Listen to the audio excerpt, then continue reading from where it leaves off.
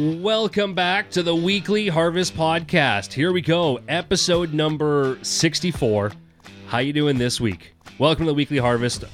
I'm the Director of Game Day Operations, Community Relations with the Brandon Wheat Kings, Chris Falco. Joined here with the radio voice, the Wheat Kings, Mr. Rob Mann. Rob, how are you? Doing pretty well, thanks, Chris. Glad to be back on. Glad to be getting up and running. Going to be the last time we do this in person for a while. It is. And then joining us here this week, right off the bat, we're not going to, do our own little thing for a bit because we couldn't wait any longer. We had to talk to our good friend, the iceberg himself, Perry Bergson. Perry, how are you? I'm good. We've got some records to set straight on Fred and Barney. Oh boy. Okay. Well, you know what? Maybe we just get right off onto the bat and just start talking about the dogs then. I mean, it's fitting. It's apropos. We've got our Pucks and Paws night coming up tomorrow, so we can't even say this is off messaging anymore. No, not at all. Not at all. We can always talk about Fred and Barney. So let's set the record straight. Boys, I think I knew my German Shepherds were not Pomeranians when I picked them up. I think I might have had some sense of that. We actually talked about it, my wife and I, in the car on the way back from meeting them for the first time, going, oh my goodness, those are not Poms. So you finally caught up on the podcast then, is what you're saying. I did. So we got to be careful how much smack we talk. One of these days, like, who else have we been dumping on here? Was Scooter? I feel like his name's been, pardon the expression, thrown under the bus once or twice. Yeah, that's nothing new for him, though. So I don't know if he'd even realize that. He'd be a cunning revenge artist, though, I feel like. He'd be a dangerous enemy to have. Well, Parrot, we are very grateful that you stopped on by today and joined us here on this week's edition. We wanted to get you on this week because it has been a bit of a wild start to the season. There's been a lot of different storylines that we've all been trying to follow, and here we are already going into game number 5, and then the guys are gone for like 2.5 weeks on the annual U.S. West Coast trip. So through the first 4 games, we have seen, like I said, a lot of storylines. Right off the bat, what are some that are kind of mind for you that you just stuck out? I think one of the big ones obviously was Matt Henry coming back to the team when we thought that he was going to retire and drive truck. This is not your normal 19-year-old. For people who have not met him, he's a very focused young man. He was one of the hearts of the dressing room last year. So that's one of the big ones for me. You had 2 free agents come in and make the team. I can't think of another free agent since Gunnar Wegleitner who made it here. And you got Trey Fouquet and Hayden Wedden. That was interesting to me. You had the Wheat Kings picking up Jaden Weens and trading Dawson Pasternak. That was an interesting move to me. There's been a lot of stuff. It just seems like there's days where I go, okay, what am I going to write about today? And something comes out of the universe from the Brandon Wheat Kings. And you and I talked a bit before I officially started at this job. You had spoken about what kind of person Matt Henry was and about how easy he was to deal with from a press perspective. And you get a sense for who those guys are, the really good talkers are. One guy that we've both agreed we're really enjoying dealing with, Jaden Weens. Absolutely. He's another one of those guys that's 20, kind of going on 40. Sometimes these kids are, when they come in, are 16 going on 13. And sometimes they're 18 or 19 going on 40. Jake Chason was a guy like that. He was just always an old soul when he was here. But Jaden Weens is terrific. He's a great talker. He did lots of media in Saskatoon, so he's kind of accustomed to it. And Matt Henry, I don't think that talking to the media necessarily is always going to be his favorite thing, but he's a very, very, like just one-on-one, he's a great young man. Came up to me and introduced himself, actually, his first game with the team, and you can tell right away this is a personable guy, this is a friendly guy, and if you want to get a sense of what he does in the locker room, because everybody knows about the physical side, that's there for all to see. You want to get a sense of what he does in the locker room? Watch the teammates practice around him. He scores a goal, everybody goes nuts. Something big happens in practice, he's leading the cheers. Everybody's got a bigger smile on their face with Matt Henry around. There is a palpable presence with him in that locker room. That first practice he was back, they were doing kind of a drill where 2 guys would skate against each other, and whoever got the puck was on the breakaway, and the other guy was trying to stop him. Well, Matt picks up the puck, and wouldn't you know it, he scores. Well, it was like they had just won the Ed Schnauth Cup. There were celebrations everywhere, smiles, guys laughing. That's what kind of teammate he was. I think probably if you talk to those guys, he was one of the heart and soul guys in that room last year. His presence was immediately felt when he took to the ice for the first time here on Wednesday night. it was a game that got a little away from the Wheat Kings for other reasons, but you could tell that even on his first couple of shifts, there was an audible buzz in the crowd, right? So the guys on the bench were excited, but as soon as he hit the ice, you could just hear the fans starting to murmur underneath the press box, and the first couple of hits, the ooh, oh, started back up, and it was, oh yeah, okay, people are invested in this kid. My favorite part of that was you have two fights that night, and one of them was one of your 5'9", 150-pound forwards, while Matt Henry watches from the bench. Jaden Weens, of course. We were talking about that actually off the record a little bit ago. The Wheat Kings up to 9 fights now in the year. I think that might be more than some teams get this season. Matt Henry has 0 of them. Strange to see. Last week when we did the podcast, we heard rumblings about Matt returning to the team at that point. We couldn't just flat out, come on and say anything, because up until he actually even got here on Saturday, it was right in time for the pregame ceremony that we did. It was Truth and Reconciliation.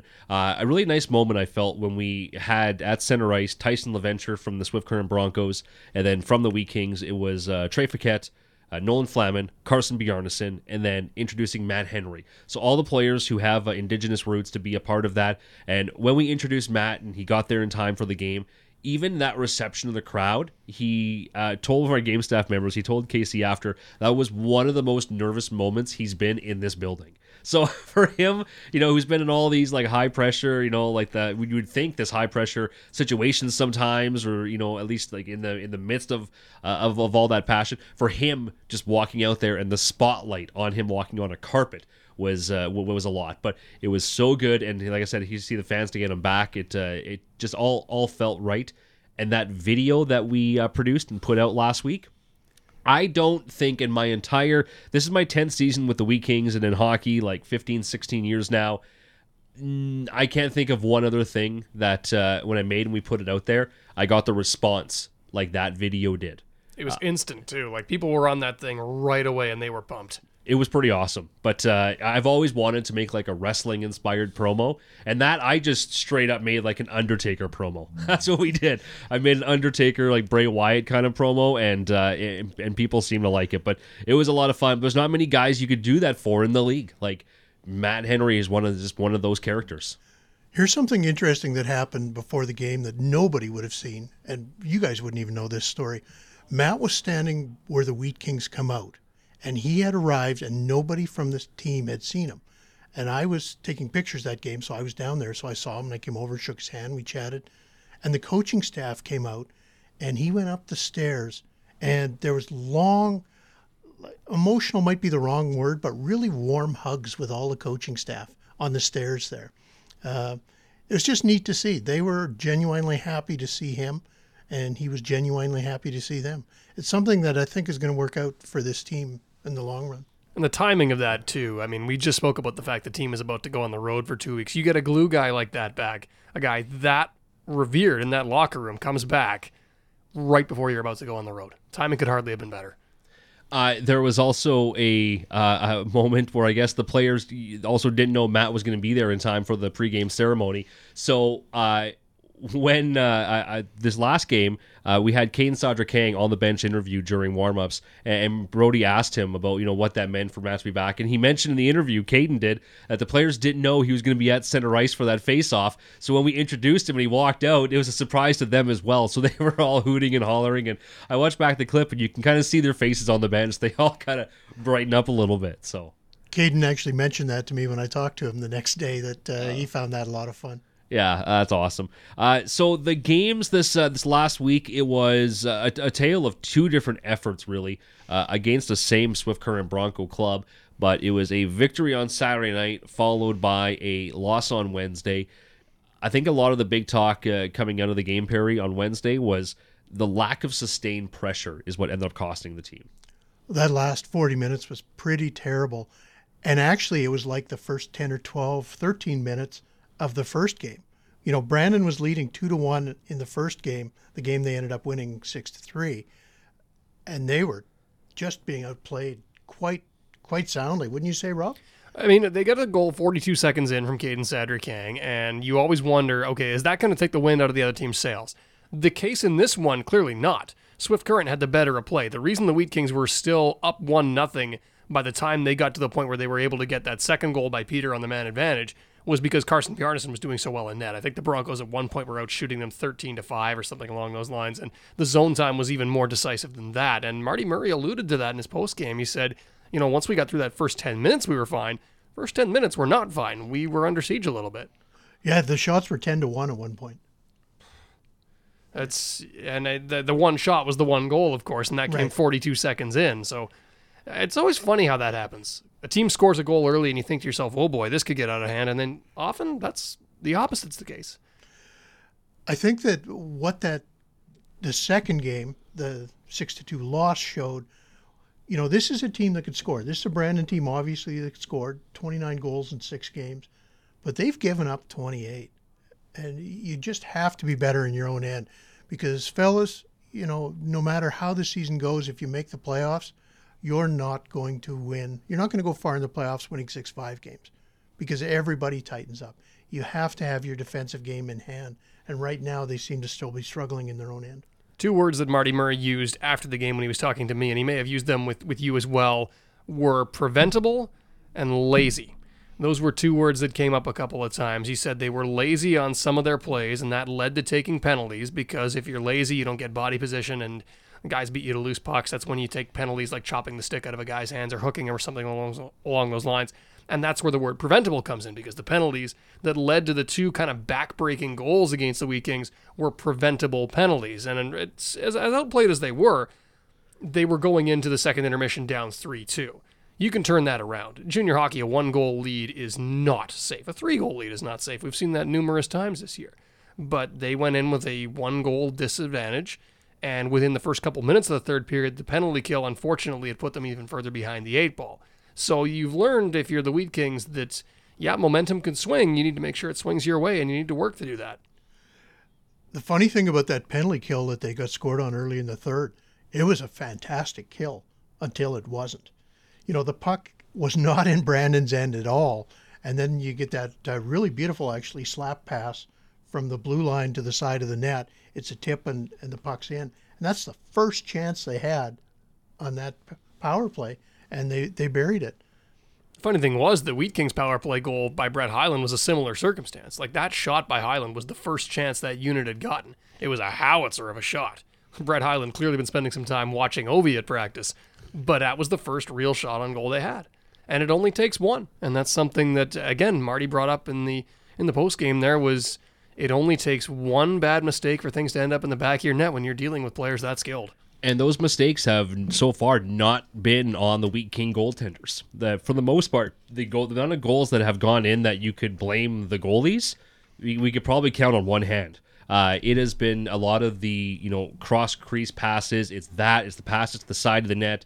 It's been the deflection goals, getting into those dirty areas and just making it work. It's been through no fault. Like Carson Bjarnason had a fine game on Saturday night. Ethan Eskett, for a guy who had 6 goals scored against him, but the fans obviously saw what he did, he was still voted as the hardest working player of the game, which I loved. I loved seeing him skate out the end and getting at least a little recognition because he did have a good game. And it's not a lot of times that you could say that a goalie scored 6 goals against and people still wanted to recognize him. You could probably put one of those goals on him. That's it. Multiple breakaways against, only one of which goes in, and one of the ones he stopped was Josh Fillman, for crying out loud, fresh off a 47-goal season. Eskett was good, and if you're the Wheat Kings, and Bjarnason's going to be good, that's pretty well established by now. If Ethan Eskett's going to take the torch and run with it as a backup goaltender, you're able to go, hey, backup goalie problem solved, we're on to the next issue, whatever that may be. I think the thing that I noticed the most is, well, first of all, he's got a terrific glove hand. How many glove hand saves did he make that game? 4 or 5 at least? Yep. Yeah. But the other thing that impresses me is how he battles, because there was a lot of traffic in front of his net, and he was finding ways to get eyes on it. Because in today's game, it's all backdoor plays and shooting through traffic and, loading up the front of the net. As a goalie, that's hard to stop if you're not really kind of fighting your way through. And he's a smaller goalie as well. He's 5'10" compared to Bjarnason's 6'4", so he's got that to work against. but he does work against it. He works very well. He's been great for the Wheat Kings this year, I've thought. He's also been solid just with his puck handling skills. There was one play last game where the puck was coming on down, and we've seen this numerous times when the puck has enough momentum, the goalie will play it either off the boards or around the rim and stop the puck there for his defender. But he was able to stop it right before the no-touch trapezoid area, play it back to himself, like almost like a little, hook to the puck, and then got it right back to his defender. This little just thing, but he had that while the player was coming in on him. And I was like, that's the poise that normally you see on like a 19-year-old goalie who has had a couple years in the league, feels comfortable, but he felt comfortable in that spot, and it led to a great breakout. Here's a Wheat Kings handling the puck story about a goalie. I remember watching Ron Hextall with the Flyers one time when he was in Winnipeg, and he was one of the last guys to leave the ice. And fellas, he took the puck and just wristed it and put it over the other net. It looked like it was Andre Dawson making a throw from center field to third base. This puck was on an absolute line. And I'm thinking, he might have the best shot on that team. Some of his teammates might have agreed with you on that one. Usually, awesome. By the way, when someone says, here's a story about a goalie handling the puck, it doesn't end quite that favorably. No, I wasn't ready for that one. No, everybody knows how well he could shoot the puck. It was, my jaw dropped. Seeing it in person, yeah. I think we noticed in the black and gold game, too, that Ethan Eskett does like to handle the puck. If you're a goaltender and you're going to handle the puck, I think you've got to take some pride in it. Seems like he does. On that front, the goal that or the save, I should say, the goal that he stopped that we chose for the save of the game, it was another one of those glove saves. We probably had 3 or 4 of those from the game, like you said, we could have chosen. But that one, the rip from the point and then to use the glove, not get all of it, but the way that even he handled the rebound in front and that puck control, again, for his age, what he's showing so far this year, you got to be pretty comfortable with him in a backup role. So if the team can just find a way to mitigate, some of the pucks going in, you mentioned, Perry, about the fact that you can't win games like that in the playoffs, right? But at the same time, this team, in terms of putting the puck in the net, it reminds me, not putting pressure on them, but it reminds me a lot closer, finally, to that 2015-16 team where it seemed like every week it was either a Smitty 7 goal or this, 6 goal. Our sponsors this year, between now we've got the Heritage Co-op 4, which is you save 4 cents off every liter of gas with 4 goals, and the OJ's 5, 50% off appetizers when the Wheat Kings score 5. We've now hit those a couple times already. I'm hoping we hit them a whole lot more this year because the goal scoring has been the one huge positive, and not coming from just a couple of guys. It's coming from most of the guys. For sure. Hey, was it the 15-16 season that killed the pretty much the breakfast promotion because they did it so many times? Yeah. If we're gonna talk about that on the pod, might as well pull back that curtain. Yeah, there was a one point during that season where there was like a 3-week stretch where they were still accepting because it was 7 days from the game. So we'd play on a Friday, they'd score like 8 goals. So Saturday it would start. Then we'd play like the Wednesday the next week, score another, 7+. Then we play again on the Friday, Saturday, score another 7+. So it was like a 2-week, 3-week span where literally Smitty's would constantly be taking tickets and doing those breakfasts. It was tens of thousands of dollars in breakfast that year. It was a crazy promotion, but people loved it, right? And I mean, if they still talk about it, it's something that we'd love to bring back at some point because it was a whole lot of fun. I love our 4 and 5 though, what we're doing, but if we can get a 6 or a 7 again, people would be talking about it. And 3 times already this year, the team has had 6 different goal scorers in a game. Yeah. So it's coming back, and we keep coming back to this. I talked about the fact that the team has 9 fights, and none of them are Matt Henry. We have all these goal scorers, none of them are Nate Danielson. And when he comes back, what does this team look like? Because isn't it just a little absurd to see the other team sending their third line out to play against the Wheat Kings' third line, and Brett Hyland is out there? He's been taking advantage of that a little bit at times. It is a mismatch. And, let's go back to that 15-16 team just because we were talking about it. You could have a Howerluck or a Quenneville or, a Tim McGauley or one of those guys off the top line scoring the goals. But let's run this through for a second. On your third line, you had Stelio Matheos with Tanner Kaspick and Duncan Campbell. Like, that's a pretty good line. And even Ty Lewis and Connor Gutenberg as young guys on your fourth line. Yep. Yeah. with McCorster. Those were really good groups, and you got all that secondary scoring. And I think we're seeing a little bit more of that this year than we have probably in the last couple of years, since that really great group graduated after the Regina Hub, because that was a team that had tremendous depth too. Yeah, that was the year that, I mean, if you're looking at junior hockey in terms of, peaking and hitting valleys, that year that everything got shut down, we were in line. We're the hottest team in hockey at that point. And then in the Hub, obviously went in, and that should have been probably our year, right? And then winning the Hub, thankfully, and at least did that, but could have been so much more that year. Well, that 2021 team was a team that, I had identified, but it's not like I was alone in identifying that was the year. That's Braden Schneider's 19-year-old season. Ridley Gregg, 18. Right. You still had a Ben bunch McCartney's of guys. 19. Yeah. Plus, they had all those assets in terms of draft picks that you could have traded in the 21 draft if you had been in a position where you were going for it. There were some good teams in the league that year, but Brandon was certainly one of the best. And to lose it to 24-game season where your home fans never get to see that team, those are gates you never get back. That was a season that I think a lot of teams felt was a lost season. A lot of teams felt like their window slammed shut prematurely. I will say, though, having kept those 2021 picks, coming out of it with McQueen, Ellick, and Hadland, there's possibility of a new window opening up right there. Well, and you look at that in the peaks and the valleys, and you're looking at a team right now that is obviously on the upswing compared to the last couple of seasons. The prospects that are coming in the pipeline, the production that we've already seen from these guys here this year.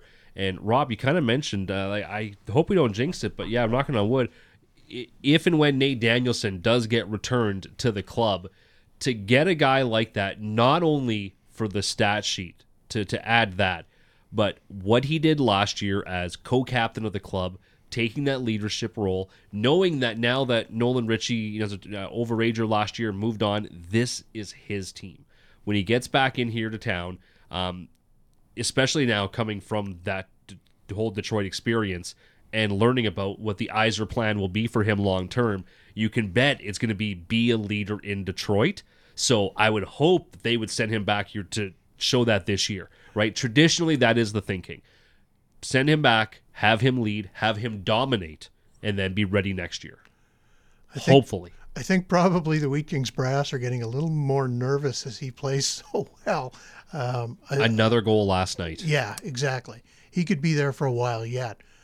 To me, he has a chance to be the most complete player in the league this year, both ends of the ice. How many times last year, Chris, did we see Nate Danielson appear out of nowhere to break up a 2-on-1 or to catch a guy on a breakaway or something?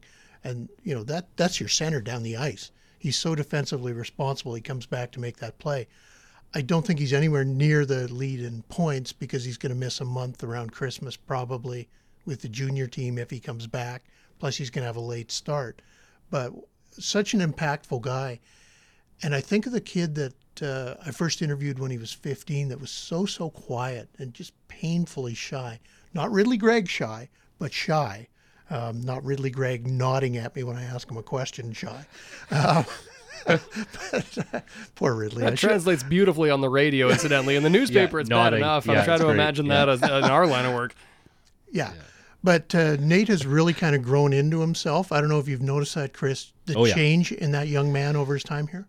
100%. And, we talk, even me and Rob off the pod earlier when he was just getting here, and it was a prospect camp and everything, we're just saying, like, when we get these kids in and they're 14, 15 years old, their first experience, they're overwhelmed by a lot of things. I'm not even talking about the hockey, just the being in a new city, being in the new building, having to talk to media really for the first time, or even getting in here to this studio and doing the headshots with us and the video profiles. I mean, we've seen this, you're right, Perry, for like how many years when the kids come in, some of them at 14, 15 want to, talk a little bit and they're kind of friendly, but most of them don't really want to say anything because they also don't want to, stick out amongst their peers. They want to just kind of find their groove, get comfortable, then they develop into that. A few guys show up and they're just characters right out of the box.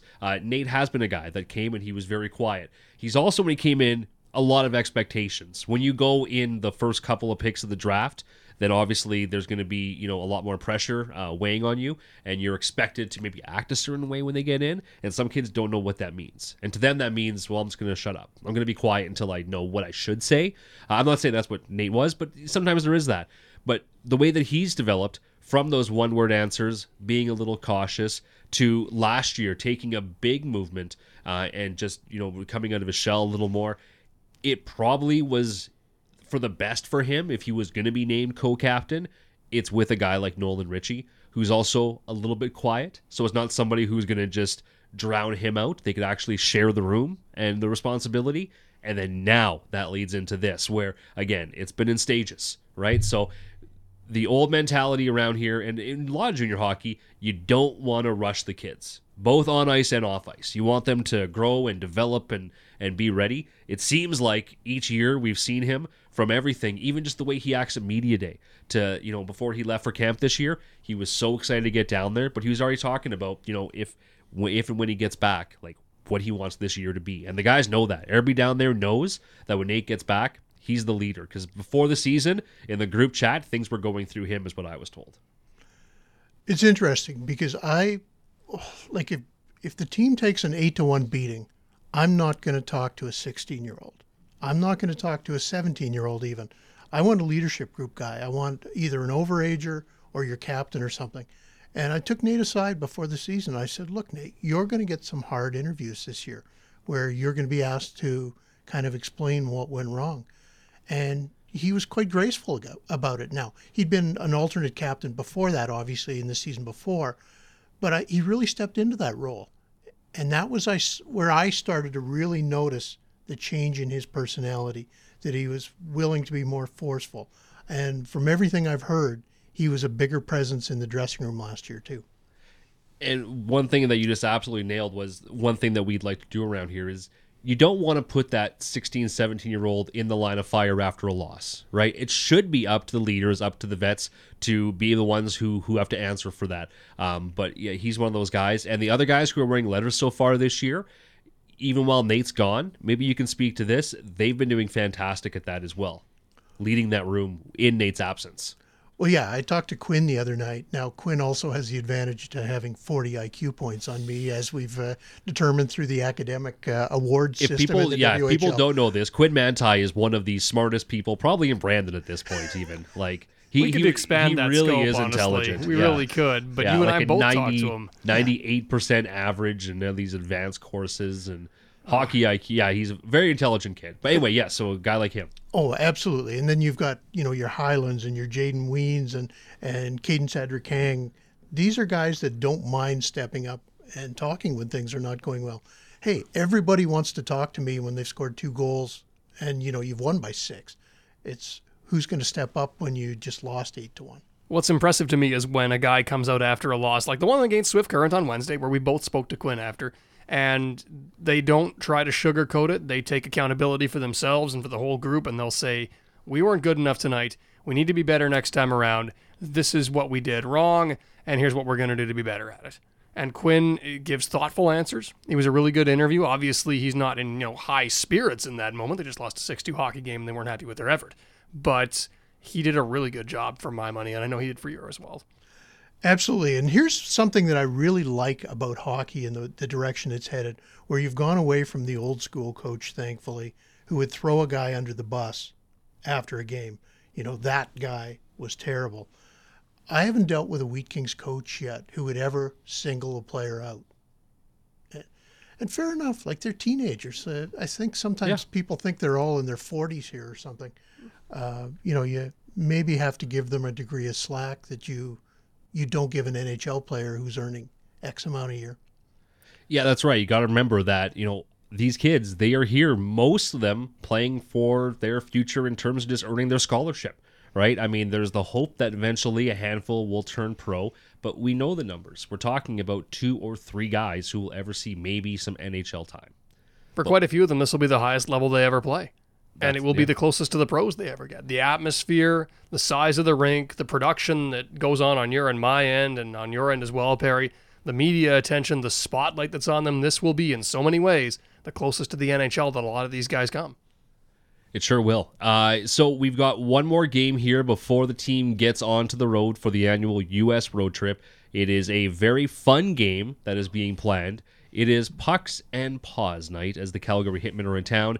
The first time that the Wheat Kings have ever done something like this. We've done Pucks and Paws before as a name, and, we've done it for the Brandon Humane Society, had Humane Society dogs here at least, do some special dog-themed things throughout the night, but never quite like this, where we are inviting you and your dog out to the game.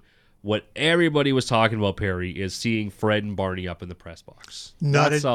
That's all anybody wants. I'd have them on the pregame show, I'm telling you. Not a chance. I could not get any work with those lunatics behind me, barking and playing and wrestling and 2 4-month-old puppies. Nobody needs that. I mean, it would make the broadcast wildly entertaining. I'm picturing Brad Curley trying to get around the puppy yapping in the background. Or hell, I'll take him in the press box over on my side too. I mean, that's right. Just leave him with Rob. That's all. Bring the dogs. Have Perry. them announce the goals. I mean, your voice is a little scratchy, with the cold going on. So if the Wheat Kings get like 8 goals or something like that, I might need his help. That's right. Just hold the mic up to one of the dogs and let them, puppy talk their way through it. People will know what he means. There you go. Bring them up. That's all I can say. Bring them up.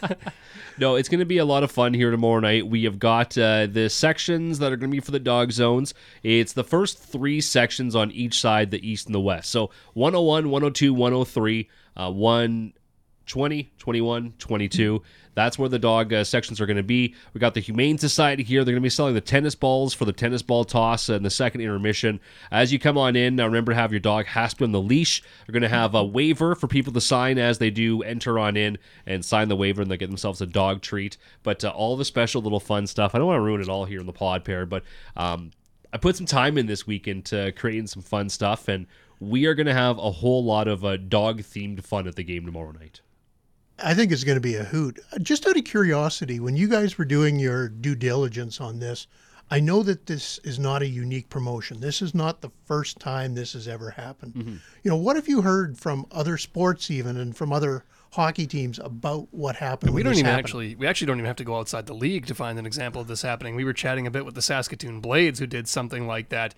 To my bitter regret, Saskatoon is an arena, if you've never been, where the press box is very far removed from the seating area. So unfortunately, being a huge fan of dogs that I am, I did not get to fully enjoy the Pucks and Paws night that they had. No broadcaster would, because again, you're quite a ways away from the seating area in Saskatoon there. But the Blades did do something like this, and the feedback was, it can be chaotic, but it's fun. Everybody has a great time. They got pretty good reviews out of that. Yeah, and we talked to a few other teams as well. Basically, the general idea was, or feedback was, people enjoy this because it's something unique, right? So are we going to sell out? Are we going to sell 1,000 tickets because of this? No, but it gets people talking. It gets people having fun for a night.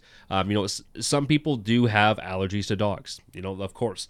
That's why we have these, sections, and we're going to be moving people as they need, making it work. But from the standpoint, what we've heard from people is, Rob kind of said, it was like that. It was chaos, but fun chaos.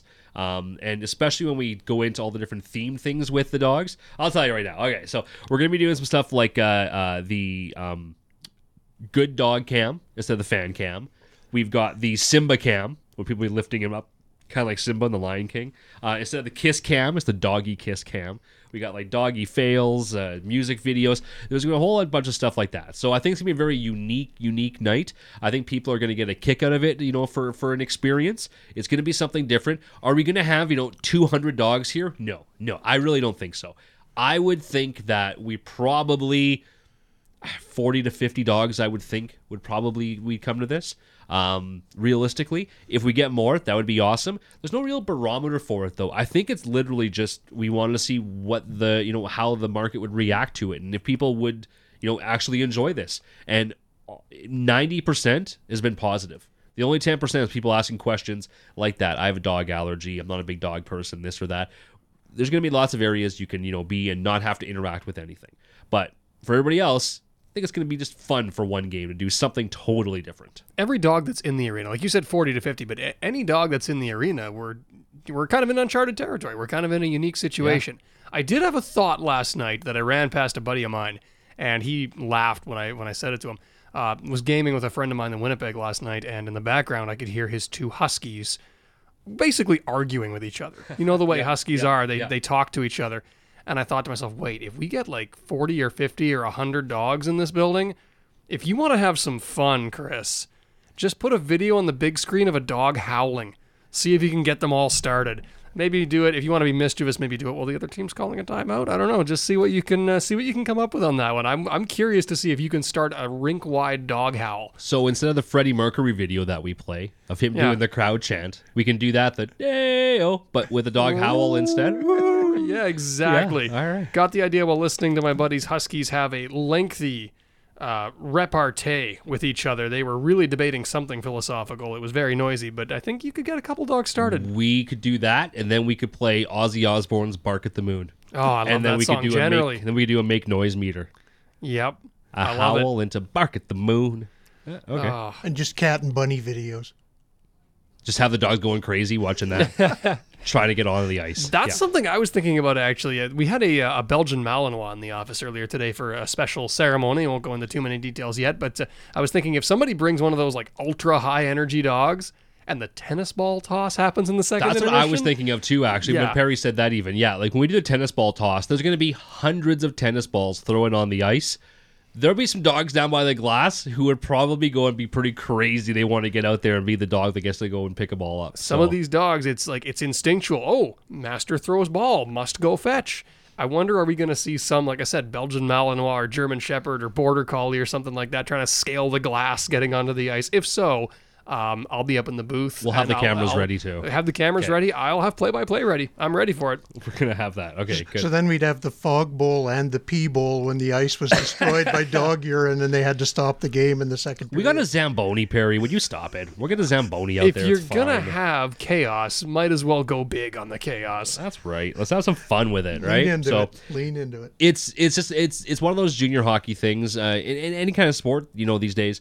Win or lose, we need people to come and have fun at our games, right? Trying to create that environment of when you come to a Wheat King game, we want it to be enjoyable, right? Even on Wednesday night, if we happen to lose 6-2 versus, Swift Current Broncos, still want people to walk out smiling, being like, all right, that was still fun, right? So it's that mentality of every game is something different, and this will be. It'll be something new, something fun to experience, and it's only one game a year, right? So come on out, have fun with it, and then when we get back, there's that game on the Thursday, and then the very next one is that Saturday night game, and that's turning into, the last few years, even bigger than home opener or other big games, Willie's birthday. This game's kind of taken on a life of its own between the great sponsor support that we get the kids from the schools, the fact it's always right around that Halloween weekend and we get that natural tie-in, get all the kids dressed up, the indoor trick-or-treating. The response last year was so amazingly big that this is when we had like good problems with chaos. Our costume parade, if you remember this, Perry, it was too long. We had to cut it off, and we got all these complaints of parents. My kid didn't get to go on. If you're going to run it, you should have enough time. Listen, it was a great problem. We had hundreds and hundreds of kids show up in costumes.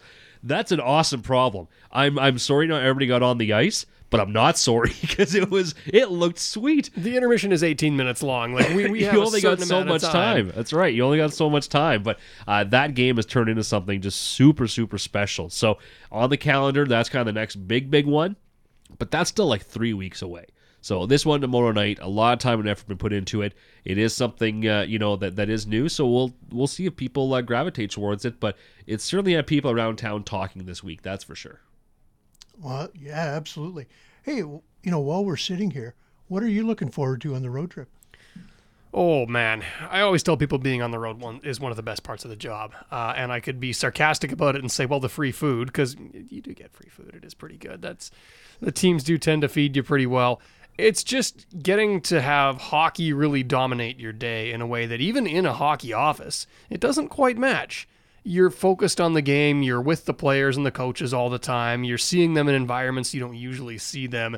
And again, when game day rolls around, that is your whole day.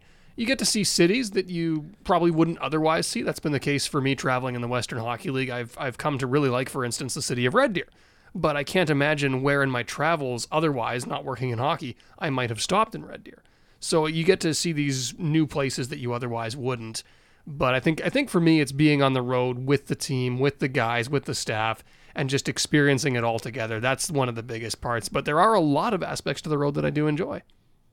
Even the bus travel after a while gets to be fun. You can plow. I read more books during the season than I ever do in the off season because I've got the bus travel to kill them on. The thing that amazes me, I haven't been on the bus a lot, but in the 15-16 playoffs I remember the bus pulling out of the parking lot in Brandon. I believe it was at 3:30, and I bet you by 4 o'clock every kid on the bus was sleeping.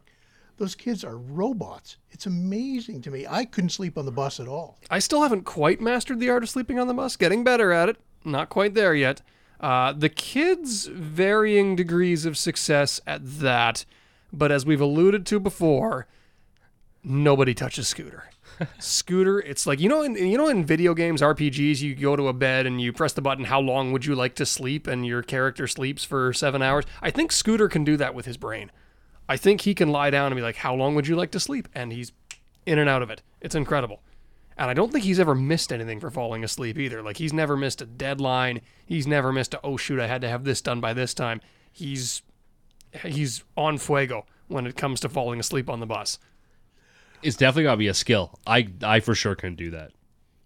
I think that there's probably people out there that think a junior hockey bus is Animal House. Like it's a bunch of lunatics, throwing stuff and having fun and loud and music and everything. Maybe after a win for about 10-15 minutes, Rob, right? Yeah, for after a win, the music's going pretty good. The guys are yelling. They're having a great time. And then, as you said, about 10-15 minutes, almost on the dot, the overwhelming weariness from having just played a 60-minute hockey game and beating somebody in their barn sets in. And then by the time the lights of the city are behind you, chances are a good many of those kids are out cold. Like they keep it up pretty well, and they've got some real energy when it starts, but by the time you're out on the highway, guys are asleep. And if they lose, dead silent.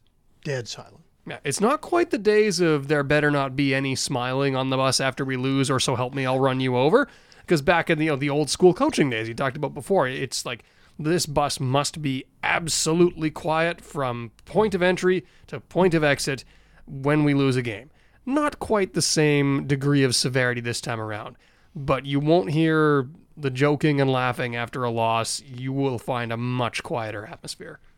Hopefully we don't have to deal with that a whole lot on this road trip. The U.S. road trip, though, traditionally has been a very difficult one, for the team. It's early in the season, still learning the structures, this and that, but use it as as the bonding time. That time is absolutely invaluable. And the last time I believe the guys went through there, it was actually a winning record through the U.S. So hopefully we're going to have a good road trip. But before that, there's still the one home game here. So Perry, while the guys are gone, what do you got on the Brandon Sun going to be covering? I've got a pile of features because the game starts so late it's past our deadline. So I'm going to be talking to Carson Bjarnason and Brett Hyland and Del Pedrick. I have never done a full story on Del Pedrick. I got a whole bunch of stuff planned. So it's going to be a lot of features. Del. He's a beauty. Yeah, for sure. I just get out of bed a little bit later. I don't have to go to the rink for practice. I could send How much later can you already get out of bed? This is a guy I can't text before I feel like if I text you before 10:30, 11 a.m., it's not going to be read. Well, you can text me. It's just not going to reach me. Up at the crack of noon.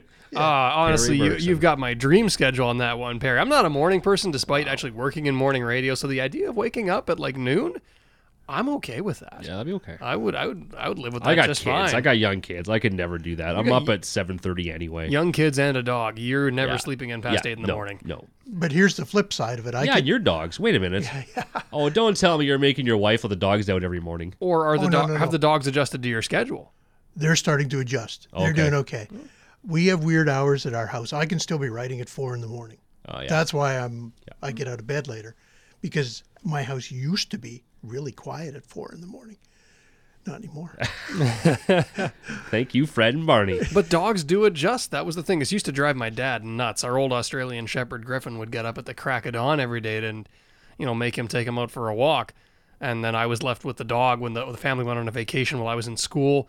I had some time, some days where I was waking up pretty late, and my dad was going, "Oh, you just wait. He'll wake you up at 5 a.m." 9 o'clock in the morning rolls around. I look over, and the dog is over by the heating vent, sound asleep on top of it, and I'm waking him up. And my dad comes home, and I tell him that, and he's grumbling about it. How the dog wakes me up at 5 in the morning, and he won't touch you before 9:30. They adapt. Yeah, that's awesome.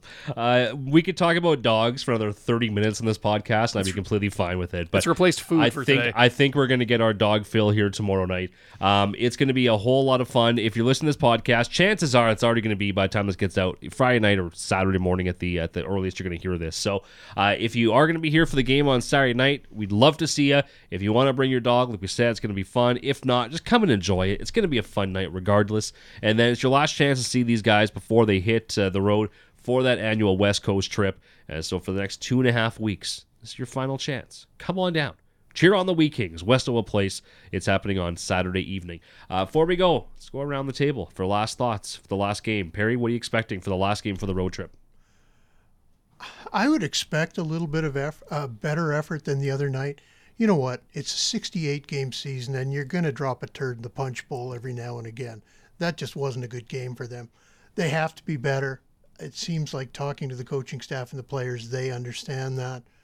So, that doesn't mean they're going to win, but I think you're going to see a better effort. I'd agree with you on that one. I'd also say that turd in a punch bowl is such an outstanding saying that I'm going to try to work it into a broadcast one of these games. But I think you'll see a better effort, and I think you're going to see a pretty hard-fought game. The Hitmen tend to live up to their name. They tend to be a pretty physical group. I've been looking over their roster. They're a big group. They've got a lot of guys who are not shy, and the Wheat Kings have shown this year they'll push back when they're pushed. So I think you're going to see a pretty intense game.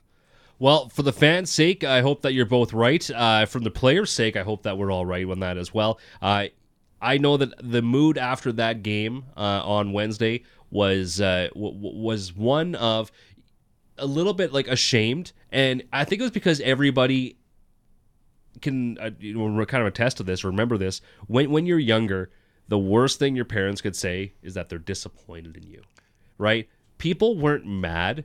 People were disappointed in the effort and the lack of, and that almost stuck worse with the players through this week of them knowing fans weren't mad. They were just disappointed.